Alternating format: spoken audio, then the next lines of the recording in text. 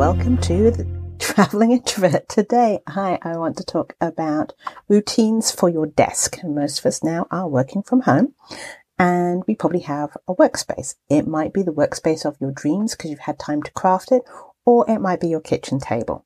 And so, because of this in the current situation, one of the major sources of overwhelm for many people is clutter.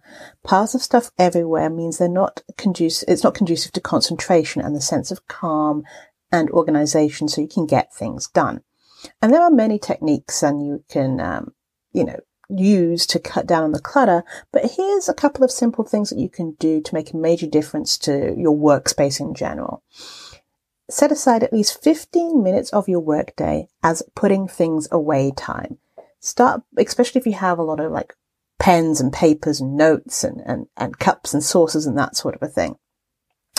Start by sweeping up everything that is on your desk and other surfaces and finding a home for it. And eventually what happens is instead of having to decide where stuff goes, everything will have a place, and that will cut down on the decision making that you have to do. And for most of us, to be honest, the last 15 minutes of a workday isn't the most productive part of the day anyway. You're probably worn out from your day and looking for a mindless task to do to finish your day.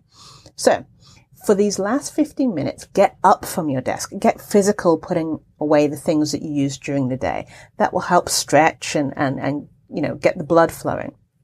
Not only does it help you stay organized, but it also provides a psychological benefit. You're cleaning up, you're tidying up, which signals to the brain that your workday is finished. It becomes a ritual, and this ritual sends you off with a tidy workspace after a long day at work. Another great benefit is obviously the next time when you come and sit down at your workspace, it'll be neat and tidy and everything will be in its place, especially when you come back the next morning, which what better way to start the day? In fact, you might even extend this ritual to a little more than just putting things away. Once you get into the flow of doing this daily and seeing results, you might want to add another 15 minutes and dedicate this time to some deeper organizing. You could extend it to do mindless tasks that get lost in the shuffle, like backing up files or watering plants. What you could also do is use that time to help set up your next day.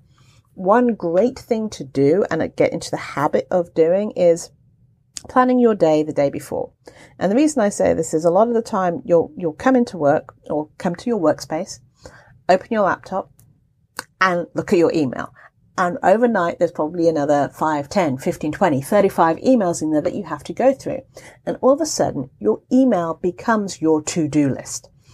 And whatever else it is that you plan to do kind of gets left behind. And before you know it, it's lunchtime and you haven't even started on the task or the projects that you were going to do that day. So if you plan in advance the day before on what it is that you want to work on, it means that you're primed and ready. You're going to sit down and know, I have to do these things. And maybe don't even open your emails until you've done an hour's worth or 100 minutes worth of other work, of that project that you wanted to do, or that organizing, or that setting up a project management tool, or whatever it is that you wanted to do. Why don't you try, just for a week, doing other tasks before opening your email and see what a difference that makes for your feeling of being overwhelmed. And I know it can be hard because the anxiety kicks in and you desperately want to open that email. And to help you with this, you could download, especially if you're using Gmail, there's a pause app that you can use that will pause your email. So it doesn't look like you've had any emails overnight. And so then when you're ready, you click the pause and, all the email will come flooding in. So those are just a few suggestions of how to start creating your routines for your workspace now that you're in a different place.